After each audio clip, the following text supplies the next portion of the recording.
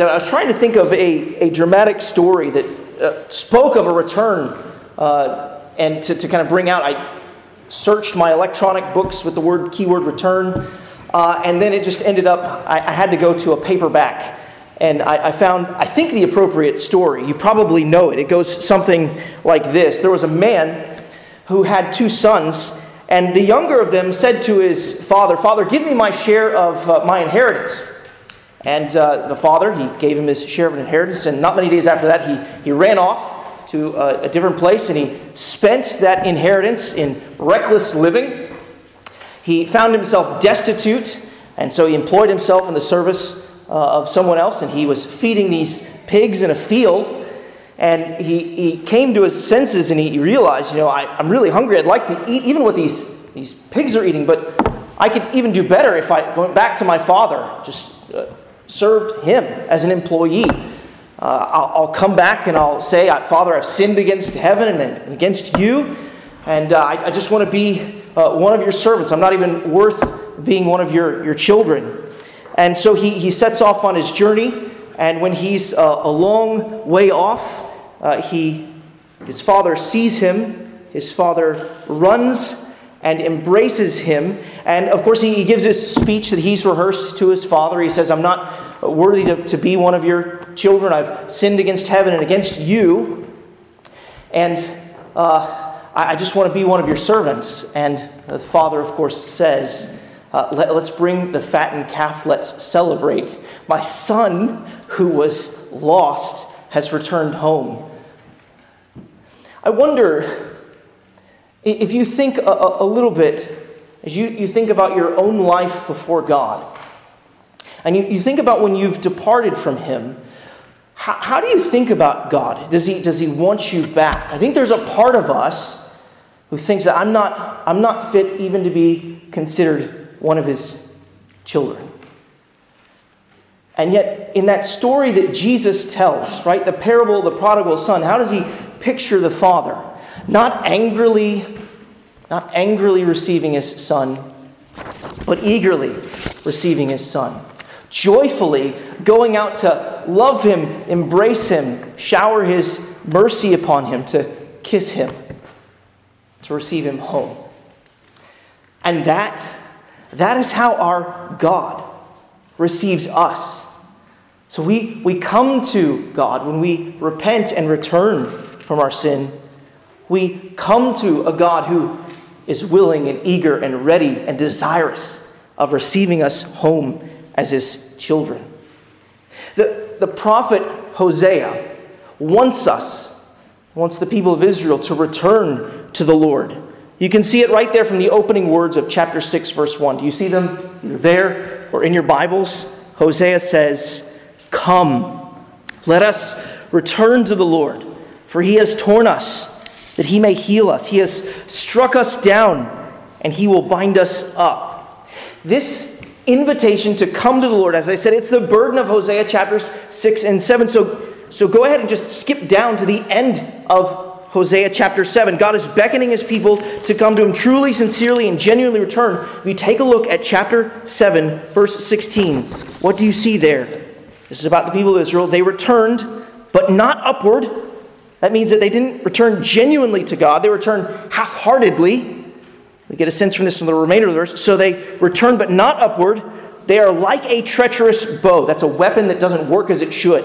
It's not reliable. They return like a treacherous bow.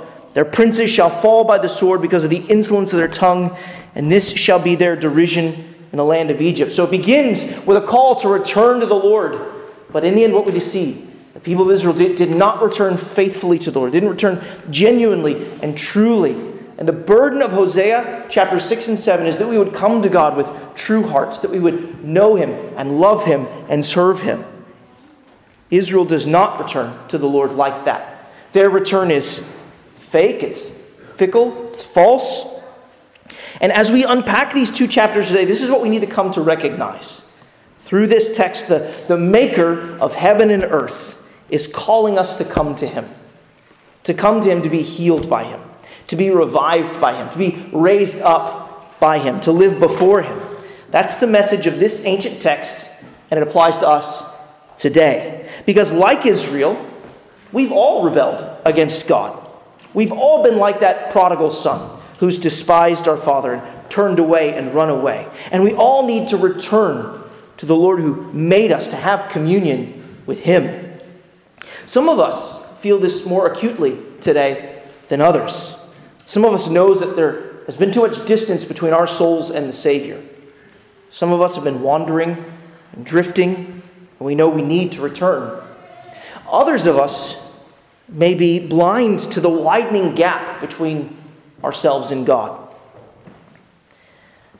Sin is always a departure from God. So whether or not you're a believer, whether you've deliberately drifted or not, at some level, we all need to return to the Lord. We all need to press on to know the Lord and love the Lord. And this is what we think about from chapters 6 and 7. As you recall from our studies of Hosea, he's a prophet in the 8th century, just before the collapse of the northern kingdom of Israel in 722 BC. He's been called to marry a woman named Gomer. As it turns out, she will be unfaithful to him. And he is called to exemplify and explain God's love and God's judgment upon the people of Israel. Hosea was called to picture God's love for his people by pursuing Gomer, and purchasing her back and redeeming her after she had gone astray. Now, for the most part, we've left behind that picture that Hosea gives in Hosea chapters 1 to 3. We've left behind Hosea and Gomer's marriage. And in the remaining chapters, really chapters 4 to 14, what we're looking at is probably a compilation of Hosea's prophetic ministry among the people of the northern kingdom of Israel. And in these chapters, Hosea, he stands as a covenant advocate. He's prosecuting God's lawsuit against the people of Israel for how they've transgressed his laws and broken his commands. And he's calling them to come back to the Lord, to repent. And in the narrative of the Bible, the book of Hosea teaches us that God is patiently and lovingly pursuing a wayward people. God will ultimately purchase and redeem his people by sending his Son, the Lord Jesus Christ. And the book of Hosea helps to build the tension of the Bible's grand narrative as we're waiting for the Messiah to come. Hosea helps us to see our own need for Jesus in the mirror of Israel's sins. So we're going to take a look at these two chapters under four headings. Hosea's call, God's desire, Israel's sin, and our response. Those 4 points are going to form the outline of the rest of the sermon. Let's begin with Hosea's call, which we find in the first 3 verses of chapter 6. But as we consider these verses of chapter 6, we need to back up just one verse into chapter 5. We need to remember the closing of chapter 5. According to Hosea chapter 5, verse 15, God purposed to withdraw from Israel so that they might come to their senses, acknowledge their guilt, and seek God's face. God would send the calamity of the exile upon his people so that they might earnestly seek him. And the prophet Hosea knows this, and it's as if he says, then what are we waiting for? Let us go to him. And so that's why he beckons the people of Israel to return to the Lord. Read Hosea's call, his petition there in verses 1 to 3 of chapter 6. Come, let us return to the Lord, for he has torn us that he may heal us. He has struck us down and he will bind us up. After 2 days he will revive us. On the 3rd day he will raise us up that we may live before him. Let us know. Let us press on to know the Lord. His going out is as sure as the dawn. He will come to us as the showers, as the spring rain that waters the earth. Much of Hosea's plea here is perspective. It looks forward to the time of Israel's exile where God disciplines his wayward people. But he does it to drive them to himself. He tears so that he might heal. He strikes down a prideful people so that he might bind them up and bring them into his presence. He sends them into exile so that they might earnestly seek his face. And Israel may very well be unaware of just how desperate their situation is. Verse 2 tells us that they need reviving and raising up. Do you see that? In other words, they need a resurrection. They are dead in their trespasses and sins, and they need to be made alive. This is not a work that they can do. After all, dead people can't make themselves alive again. This is a work that God must do. It's only something God can do. And you see Hosea's language, he will do it. He says God will revive us. God will raise us up. And Hosea tells us why. That we may live before him. Is there any greater joy, privilege, and blessing in all of the universe but to live in the presence of God, knowing him and enjoying him to the full? This is the good news according to Hosea. And this certainly looks forward to Jesus Christ. After all, Paul told us in 1 Corinthians chapter 15, verse 4, that Jesus was raised on the third day in accordance with the Scriptures. God's people are truly raised up from their spiritual graves in union with Christ when he was raised up from his grave on the third day. And throughout the whole course of Jesus' ministry, Jesus repeatedly told his disciples that he would be raised on the third day. The way in which God revives and raises up his people to live before him is through his Messiah, the Lord Jesus Christ. What then is their business? What should be their business? If this is what God will do, then what should they be chiefly concerned about? Hosea tells us in these words, know the Lord. He urges Israel not merely to have a head knowledge of the Lord, but a heart knowledge. It's not enough to know about God, but you must know him personally.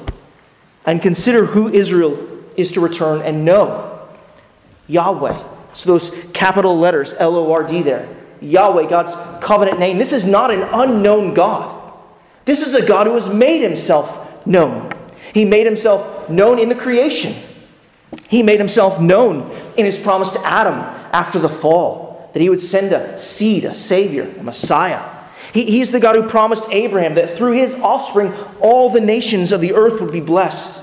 And every word that God has ever said will come true because he's faithful. He's the God who rescued his people from slavery in Egypt. He made himself known in those plagues. He's the God who led them and fed them in the wilderness. He's the God who gave them victory in the conquest and gave them a land flowing with milk and honey. Hosea is calling Israel to know and love the God who has made himself known to them, who's been good and gracious to his people. The God who has promised redemption and rescue from sin will surely do it. This is not merely a call to come back to worship. It's a call to come back to God himself. And they should pursue the Lord with all that they are and all that they have. What is more, Hosea assures the people of Israel that if they seek God, he will be found. As sure as the sun is faithful to rise, God will be found faithful to his promises. He will even bring refreshing showers to revive. So return to him. Press on to know him. That's Hosea's call. It's the plea that we really all need to respond to. We should turn and consider our second point, God's desire. As we do, take a look at verses 4 to 6 of Hosea chapter 6. God says, "What shall I do with you, O Ephraim? What shall I do with you, O Judah? Your love is like a morning cloud, like the dew that goes away early. Therefore I have hewn them by the prophets. I have slain them by the words of my mouth. And my judgment goes forth as the light. For I desire steadfast love and not sacrifice, the knowledge of God rather than burnt offerings." In these verses we see God's desire. But in verse 4, we also see the Lord's consternation and dismay. These are the Lord's words. You see that, right? He's speaking, "What shall I do? I have hewn them. I have slain them. My judgment goes forth. I desire, and they dealt faithlessly with me." This is the Lord speaking here. He's expressing his consternation and dismay. You see it in these questions, right? What's he going to do with this people, with Ephraim and Judah? He's speaking to his whole people here. What am I going to do with you? Well, he knows what he's actually going to do with them. He's told them he's going to send them into exile. But these questions, they express the Lord's bewilderment. He's moved and dismayed. But that does not mean his purposes have changed. Many of us have been greeted with this kind of consternation and dismay. Maybe it was only my experience growing up. But maybe you've been greeted with this. My mother would walk into my room and she'd look around in horror and she would say, Michael, what am I going to do with you? Well, she knew what she was going to do with me. She's going to make me clean my room. And nevertheless, right, she's distressed by what she saw, and rightly so. So I should clean my room, and so should many of you. So this is what the Lord's facing here, a people that are bewildering to a certain extent, and yet he has his purposes. He's facing a people whose love is transient and passing. You see how it's described? It's like a morning cloud it's driven away. As soon as the wind comes, it's like dew that evaporates when the sun comes up. It doesn't stay. It's not a love that stays. It's a love that slips away. And so what he's pleading for is a real and lasting love. It's why he's sent his prophets to convict his people. He's hewn them. That's to cut them, like with an axe. He slays them. He wants to bring them to judicial execution, so to speak. He sent his prophets to bring the darkness of his people's heart into the light. God has done this. He tells us why there in verse 6. This is what he really wanted from his people, what he really wants from us. It's not a love that slips away, but a love that stays, a love that's steadfast, a loyal love, a chesed love. Israel could turn up and offer all the sacrifices that they wanted. But if they weren't offered in steadfast love and in utter dependence upon God, then they were empty symbols and worthless. It's not true in an absolute sense that God doesn't want sacrifices. After all, he wrote them into his law, right? He ordered that they be given. But we must remember that God gave Israel the sacrificial system as a means to express their hearts toward him. They were a means to express their sorrow over their sin, how they offended God, their greatness and their gratitude for the forgiveness that God promises. That's what these sacrifices were for. They're not to buy God off. I'm not just going to bring it, I sinned, okay, I got to pull out my wallet and bring my lamb. There, we're all done. No, it's a means of expressing their heart for the Lord. This is what God wants from his people. A steadfast love, a loyal love, a love that realizes when I've sinned against God, harmed his character and his name, that I'm grieved by that, and I seek his forgiveness. But this is what God wants from his people. Hearts of gratitude for his mercy. Is this not staggering? That the sovereign Lord of heaven and earth wants your heart. He wants your heart. He made as one children's song says, he made every shining star above, and he calls them each by name. He formed the mighty mountains and the sea. But the greatest gift that he's given us is in sending Jesus Christ and making him a substitute for our sin.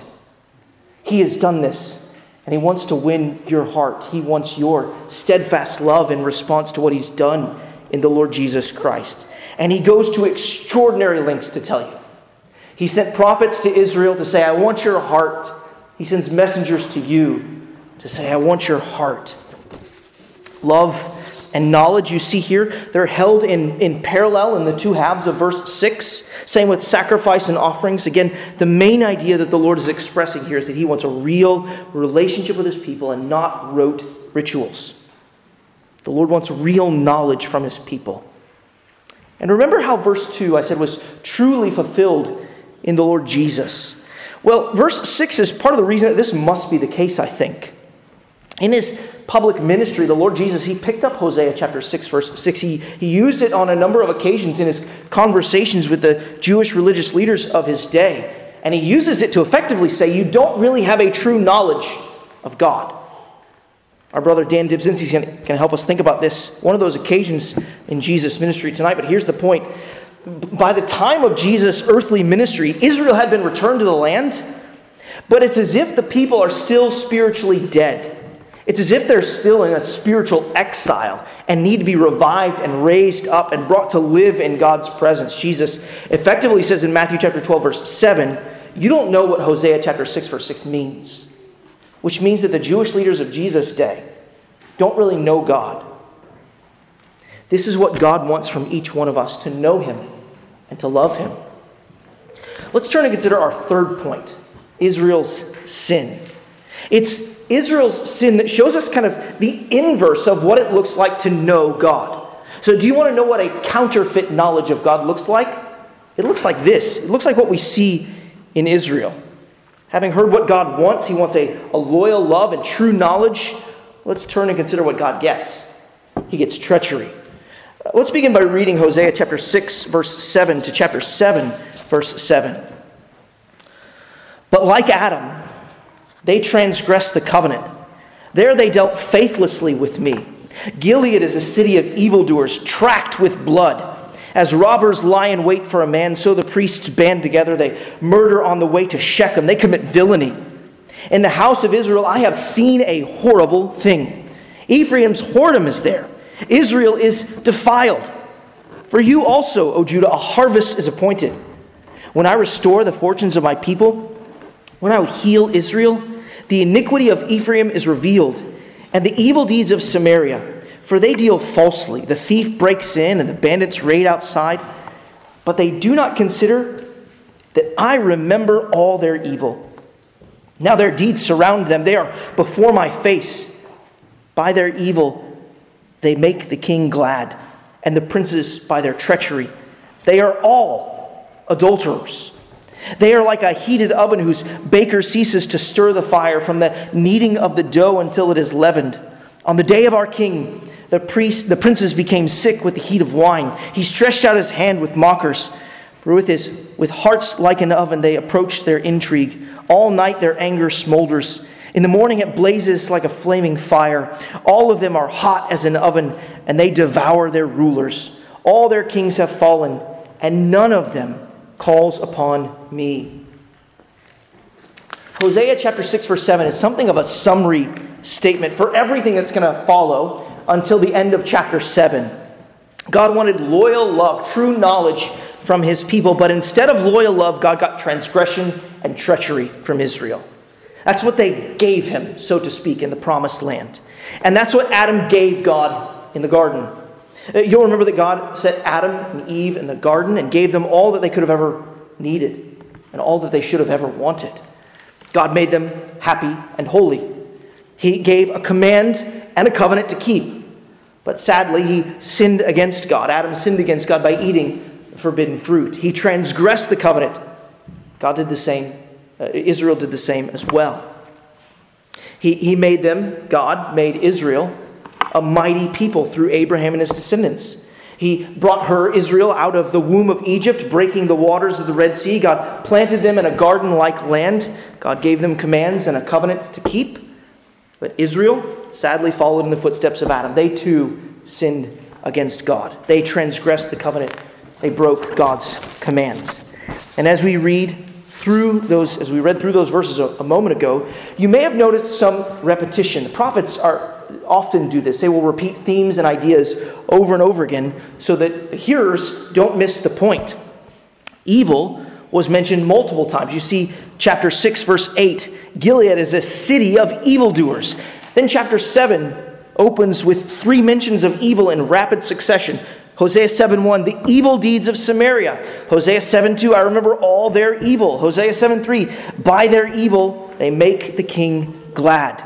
These are people who are evil and do evil. And this is startling because they're to be God's people. They're supposed to do good and not evil. And what kind of evil do they do? Well, for one, they rob and steal. You see Hosea chapter 6, verse 9, as robbers lie in wait for a man. This is predatory theft. At the end of verse 1 in chapter 7, we read, the thief breaks in and the bandits raid outside. They rob and they steal. They also murder. We're told in Hosea chapter 6, verse 8, that Gilead is a city of evildoers, tracked with blood. But then in verse 9, the priests band together. They murder on the way to Shechem. Shechem was sometimes actually a place of worship. So here you have the religious leaders murdering people on their way to church, so to speak. Imagine if pastors were banding together to do that today. What kind of society are we looking at here? The leaders of the nation are murderers. They steal, they murder, they also commit adultery. Look at the end of Hosea chapter 6, verse 10. Ephraim's whoredom is there. Israel is defiled. Skip down to chapter 7, verse 4. They're all adulterers. We've noted before that Hosea has identified Israel's idolatry as a kind of spiritual adultery against God. But here's the thing. When Israel joins in with the idolatrous worship of the nations at their shrines and their places of worship, they also not only commit spiritual adultery, but they also commit physical adultery. The worship of the surrounding nations involved sexual morality at their worship shrines and sights. So we've got thieves, murderers, and adulterers. They commit villainy and treachery. This emerges in their political upheaval and intrigue. Actually, verses 3 to 7 of chapter 7 are actually recounting some of this political intrigue that's occurred in the life of the people of Israel. There's been backstabbing and assassinations that took place toward the end of Hosea's ministry. At one point, there were 4 kings who were assassinated in rapid succession. There are at least 2 things that Hosea wants to make sure that we understand about all of this evil that he has mentioned. Number 1, the Lord sees it all. And number 2, Israel's heart is far from God. Look at Hosea chapter 6, verse 10. He says, "In the house of Israel I have seen a horrible thing." See, the Lord always sees all of our sin. In the middle of Hosea, chapter 7, verse 1, we find this: "The iniquity of Ephraim is revealed." And then in Hosea chapter 7, verse 2, we read, "But they do not consider that I remember all their evil. Now their deeds surround them. They are before my face." See, the Lord sees all of Israel's sin. He sees all of our sin. But perhaps you protest. But Mike, I'm not guilty of theft or murder or adultery. Well, sadly, too many of us are. All of us are. Too many of us have stolen time from our employers. Perhaps we have frittered away time on Facebook.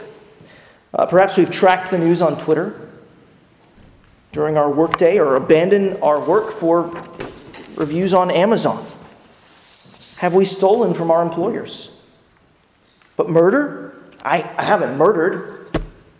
Jesus might beg to differ with us, right? In Matthew chapter 5, Jesus, in his famous Sermon on the Mount, says that if we're angry with our brothers in our hearts, we're guilty of murder. What about adultery? Jesus, too, in Matthew chapter 5, in his famous Sermon on the Mount, says that if you've looked on someone who's not your spouse with lust in your heart, you've committed adultery. The all-seeing God saw all of Israel's sins, and he sees all of our sins too. Even the sins that we think are hidden from sight, just hidden in our hearts. The scriptures tell us that the Lord looks upon the heart. Hosea tells us, I remember all their evil. Their deeds surround them. They're before my face. The Lord sees all of our sin. Hosea is also sure to point out that Israel's heart is far from the Lord. They don't even call upon them when they're in need. So at the end of Hosea chapter 7, verse 7 communicates when it says, "All their kings have fallen, and none of them calls upon me." None of Israel's rulers call upon the Lord for help. But do you know who they do call upon? They call upon the surrounding nations. That's Hosea's point in verses 8 to 11. Read verses 8 to 11 of chapter 7. "Ephraim mixes himself with the peoples. Ephraim is a cake not turned. Strangers devour his strength, and he knows it not. Gray hairs are sprinkled upon him, and he knows it not. The pride of Israel testifies to his face, yet they do not return to the Lord their God, nor seek him for all of this. Ephraim is like a dove, silly and without sense, calling to Egypt, going to Assyria." Hosea, he uses these word pictures, these analogies, these metaphors to expose the fact that Israel has turned away from the Lord, turned to the Gentiles to seek them for strength, to call upon other nations for aid. Through these metaphors, Hosea even exposes the foolishness of sin, the blindness that sin brings, and really the patience of God. Ephraim, again, they're a single tribe. It's part of the northern kingdom. They're a single tribe, and really they're standing as a part for the whole. And they are called a cake not turned. This morning, one of my sons made some biscuits, right? We call them wop doughs because you buy the little packaging, you open it up, and it goes pop, wops open. And we don't buy the name brand, only second best for our family. So you put them in the oven. They're not name brand. They're not great. So if you cook them to the allotted time, they won't fully cook. You actually have to turn them over. Otherwise, they'll literally just be half-baked. So that's what we're looking at here. They're a cake not turned. They're half-baked. They're a few bricks shy of a full load. And then in verse 7, we're told that Ephraim, they're like a dove, silly and without sense. They're flying back and forth between different nations looking for help. They're like that squirrel that's in the middle of the street. It can't decide which way to go, so it's literally just running back and forth, basically stuck in the same spot. Israel, they flitter back and forth. And consider the foolishness of seeking saviors who cannot actually save or satisfy. Hosea has told us this before. They cannot heal you. Consider the foolishness of seeking saviors who cannot save. Israel was going to the nation for pleasure and protection. Let's just meditate on both for a moment, seeking pleasures and seeking protection in others. We really cannot serve the priorities and pleasures of the DC area and culture and the divine. We can't serve both and hope to survive. We'll be flattened like that indecisive squirrel. The push, for example, the push for youth sports and extracurriculars and training in the fields of math and science and art, the demanding hours of the office, that push of our community combined with a pull of deep devotion to God's Word, fellowship with God's people, friendship among brothers and sisters in Christ, service in Christ's church, meaningfully discipling our children, cultivating our marriages, all which take a vast amount of time. The push and pull of that is unsustainable. The temporary cannot be held in balance with the eternal. Rather, the eternal must rule over the temporary. And the answer is not actually better time management. You probably don't need better time management. What we all probably need is to have discernment like Mary, to sit at the feet of Jesus and choose the good portion which can never be taken away. A willingness to show the world that we're not going to run back and forth between all of the things that our communities want from us, but to give ourselves to the things that God wants from us. Let's give the world and not God our leftovers. You want to pursue youth sports, extracurriculars, hobbies, and the like, and other things, that's fine. But make sure that they're the leftovers after God has been given his due, including the first day of the week. Israel, they were going to the nations for pleasure, and we must not do the same. But Israel was also going to the world for protection. That's why Egypt and Assyria get a mention. With political turmoil and wars going on in the region, Israel went back and forth to different nations, hoping against hope that one of them could save them. They would promise their riches and their wealth if they would just protect them. How do we do that today? Might we be tempted to seek after politicians and judges and popularity of our peers? We might be tempted to seek after prosperity for protection, thinking if I can just save enough, then when the economy tanks, it'll still be okay. I'll be able to make it through. The Lord can take all of it away. Right? Remember Job. We cannot trust in the horses and the chariots or the storehouses of this world. It's foolish to do so. But notice too that Hosea informs Israel that sin is sneaky and blinding. In verse 9, you see there of chapter 7, not only did Israel seek others for strength, but those they sought really ate them alive. And they didn't even know it. Verse 9, strangers devour his strength, and he knows it not. Sneaks up on him, surprises him. Gray hairs are sprinkled upon him, and he knows it not. Israel sought foreign nations for protection, and those nations left Israel weaker than when they first went. When we are so committed to our sin and rebellion, so committed to seeking after anything and anyone other than the Lord, we're going to end up weaker in the end. Sin has a blinding effect, prohibiting us from seeing what's actually taking place and happening. Israel went after other lovers and protectors. They foolishly flitted about like a silly bird, like that dove. Their strength was waning, and as the strength of the old leaks away, and if that were not enough, the Lord promises to flatten Israel like a squirrel in the street. Destruction will come, for that's what sin deserves. And that's what Hosea says in chapter 7, verses 12 to 16. Read those verses. Chapter 7, verse 12. As they go, I will spread over them my net. I will bring them down like birds of the heavens. I will discipline them according to the report made to their congregation. Woe to them for they have strayed from me. Destruction to them, for they have rebelled against me. I would redeem them, but they speak lies against me. They do not cry to me from the heart, but they wail upon their beds for grain and wine. They gash themselves. They rebel against me. Although I trained and strengthened their arms, yet they devise evil against me. They return, but not upward. They are like a treacherous bow. Their princes shall fall by the sword because of the insolence of their tongue. This shall be their derision in the land of Egypt. Yahweh, he spread his net over them. He brings them down. He disciplines them, verse 12. Destruction will come to them, verse 13. The exile and end of the northern kingdom is certain. Even as the prophet makes this known, he makes something else known too. All of Israel's sin is against the Lord. Did you notice that as we were reading? So often we forget that our sin is a personal offense against the living God. Look what the Lord says in verse 13. The Lord says that Israel strayed from me. They've rebelled against me. They speak lies against me. The end of verse 14 you see there. They rebel against me. Now the end of verse 15. They devise evil against me. Sin is adversarial to the sovereign God. You and I have sinned, and our sin is first and foremost against the sovereign God. And amazingly, we're told in verse 14 that they don't want the Lord, they want wine. They don't want God, they want grain. And they're going to gash themselves out of anguish that they don't have those things.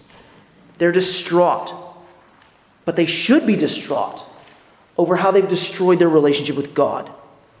In the words of verse 14, they do not cry to the Lord from the heart. Even as we saw at the start, their return is half-hearted. They return, verse 16, but not upward, not to God. Just step back and consider how the people of Israel are described in these two chapters. Their love is fickle. How often is ours? They offer empty sacrifices. How often have we performed empty religious duties? Will the Lord's Supper that we'll partake of toward the end of the service, will that be an empty religious duty for us, a rote ritual? Or will our hearts be filled with gratitude for what the Lord Jesus has done for us? Israel, they transgress the covenant, they break God's commands. How often have we done the same? They've done evil. We have too. They've murdered, and we've done the same in our hearts. They've stolen, committed adultery, misused alcohol, sought protection and pleasure from people and places other than God, and so much more. And too often our hearts have been inclined to do the same. Now remember this. These are the people that the Lord wants to come to him. These are the people that the Lord wants to come to him, to receive love from, and to be known by. And we are just like them. And he wants us to come to him, to return to him, to know him, and to love him. And all of this is only made possible through the Lord Jesus Christ and his love for us. I'm reminded of the words of that old and wonderful hymn, I stand amazed in the presence of Jesus the Nazarene, and wonder how he could love me, a sinner, condemned and unclean. He took my sins and my sorrows, and he made them his very own. He bore the burden to Calvary and suffered and died alone. Friends, this is where knowing God and returning to God begins. It begins with knowing who he is and what he has done. It begins with knowing who we are and what we have done. And this is what I want us to consider in our fourth and final point, our response. What is our response to these two chapters from Hosea? Consider the words of Hosea chapter 6, verses 1 to 3 again. Begin there at the beginning. Come. Don't wait any longer. Come, let us return to the Lord, for he has torn us. Has he convicted us of our sin? Then go to him for healing. He has struck us down. He's brought us low, that he may bind us up. After 2 days, he will revive us. On the third day, he will raise us up that we may live before him. So let us know. Let us press on to know the Lord. His going out is as sure as the dawn. He will come to us as the showers, as the spring rains that water the earth. So here's the call of Hosea 6 and 7. Let us return to the Lord. Let us know the Lord. Let us love the Lord, to trust the Lord. What do these things look like in our lives? Returning to the Lord means actually turning away from our sin. The idea in the Hebrew is there's got to be an amendment of life, a change. So if we're walking one way in one direction towards sin, we need to turn around and begin moving the other direction to the Lord Jesus Christ. We come to the only one who can right our wrong. Isn't that amazing? We go to the only one who can right our wrong. He can bind us up, he can revive us, he can raise us up, and he can receive us into his presence. How? How can God be so full of salvation when we are so full of sin? Well, the Lord Jesus is the answer. He can do all of this because he came in the flesh. The eternal God became man by taking flesh to himself. The God-man, Christ Jesus, lived the life that Adam did not live. He lived the life that Israel did not live. He lived the life that we have not lived. Where Adam and Israel transgressed the covenant, the Lord Jesus kept the covenant. In fact, he kept all of God's commands. He did not murder, not even in his heart. He did not commit adultery, not even in his heart. He did not go flitting about and trusting the Pharisees or in Pilate or in the power of the sword for his freedom or safety. Instead, he trusted his heavenly Father all the way to the cross. Even on the cross, in his darkest hour, he proclaimed his trust in the Father by crying from his heart, "Father, into your hands I commit my spirit." You see, Jesus, he lived a perfect life. And he offered that perfect life as a substitute on behalf of sinners, standing in our place and bearing God the Father's wrath against our sin.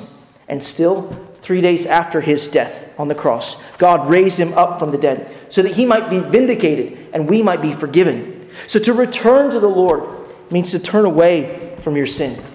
To turn away from our pride and our deceit, our love of the world, our lust of the flesh, the praise of men, the bitterness against God or others in our lives. It means turning from despising others for disagreeing with you.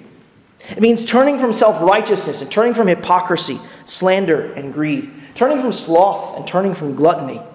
Turn from selfishness and arrogance. To return to the Lord means that we turn away from these things and turn toward him. We turn from trusting in ourselves and in our deeds to trusting in Jesus Christ alone for our salvation. Turn from your sin and trust in the one who was raised up from the dead on the third day. Hosea, he tells us not merely to return to the Lord, but to know the Lord. He tells us more. It's a fascinating phrase. He tells us to press on to know the Lord. And there's an eagerness kind of implied in that phrase. Here, remember, we're considering not merely rote rituals, but a real relationship. Israel had rituals, but they were meant to be means of knowing God. So how do we know God? How do we press on to know him? How do you know anyone? Well, they tell you about themselves, and you listen, and you learn from them. And where has God told us about himself? In his word, in the Bible. He has spoken to us. He's revealed himself to us. And we must listen to him. We need to give attention to the reading of God's word. And the only way you get to know someone is by spending time with them. But knowledge of God is also shown in how we respond to his voice. Right? If we read, hear, and understand God's voice in the scriptures, then we will be confronted with commands and expectations that God has upon us. So do we obey those commands? Are we hearers and doers of the word of God? Jesus said, "If you love me, you will keep my commands." Another way we might discern whether we know the Lord is whether we tell others what he's like. Set yourself in an office environment for a moment. Imagine you've been there for a decade, and a new person comes into the office. They've just been hired, and they say to you, "Tell me what the boss is like." If you say, "Well, he comes in at 9 and leaves in at 5, and that's all you say, it's clear that you don't know the boss. But if you were to say, "Well, he's been married for about 15 years. He's got 4 kids." if you want to get caught in a conversation with him, just ask him about his kids. He won't stop talking about them. His youngest plays baseball, loves to slide and steal second base. He does all these kinds of things. He also has these office birthday parties, right, where he will take the person whose birthday it is actually out for lunch before he has the party. And he likes to ask them questions about their life. One time he came to my kid's baseball game, and we sat and talked for a couple of hours about politics and about his own faith in God, and on, right? You're showing then that you actually know something because you've interacted with him. You've walked with him. You've been places with him. You've learned about him. So when somebody asks you about the Lord, do you say, Jesus, he died on the cross and was raised from the grave? Well, maybe you say that, but do you say more? Do you also talk about the impact that the Lord Jesus has had in your life? Do you reveal that he's not just a person out there, but a person that you have had experiential knowledge of and known for the course of your life? And it clearly takes work to know the Lord, doesn't it? All real relationships take work. Hosea tells them to press on. And we have to keep pressing on to know the Lord. We so love comfort and convenience and ease that we often give up on hard things, difficult things, even the divine things. We like to buy things rather than build things. But you can't buy knowledge of God. That knowledge has to be built through sincere and sustained inquiry into God's word and conversation with him in prayer. And pressing on to know the Lord is worth everything. Do you remember what the Apostle Paul said? Remember what his desire was? In Philippians chapter 3, Paul said that you could take away every earthly gift I have. I'm willing to count everything as loss because of the surpassing worth of knowing Jesus Christ, my Lord. Knowing God is worth every penny and pound that you have to your name. And who else is going to love you like God loves you? Right? Who else is going to put up with all of your sinfulness and silliness and then call you back to himself? Dear Christian, there's no secret to the Christian life. You've got to press on to know the Lord and to keep knowing the Lord. Another way in which our knowledge of God is revealed is if we cry out to him in moments of distress, or we just talk to him throughout the day. What's our gut reaction when we're greeted with difficulty? In Hosea chapter 7, verse 7, and in 7, verse 14, we're told that neither the kings of Israel nor the people cried out to the Lord from the heart. If you know the kindness and love of God, that he is ready and eager to hear the cries of his children, then cry out to him. Share with him what is on your heart. Cry out to the God who has called out to you and said, "Come home to me." As we conclude, consider that the very thing that the Lord wants from us is what he's actually shown us in the Lord Jesus Christ. In Hosea chapter 6, verse 6, the Lord told us that he wanted steadfast, loyal love. And this is what he has shown to us. Do you remember the parable of the prodigal son that we began with there at the beginning? That Jesus told us in that parable that the father, he's not angrily waiting. He's not angrily waiting for his son to return home. Rather, he's eagerly waiting for his son to return home. He's watching even. All of this, again, is a picture of God the Father's loving posture toward us in waiting for us to come to our senses and to come home to him. Return to the Lord. If you seek him, you will find him. If you're lost, you will be found. If you're dead, you'll be made alive in Jesus Christ. He wants your love. He wants your heart. He wants you.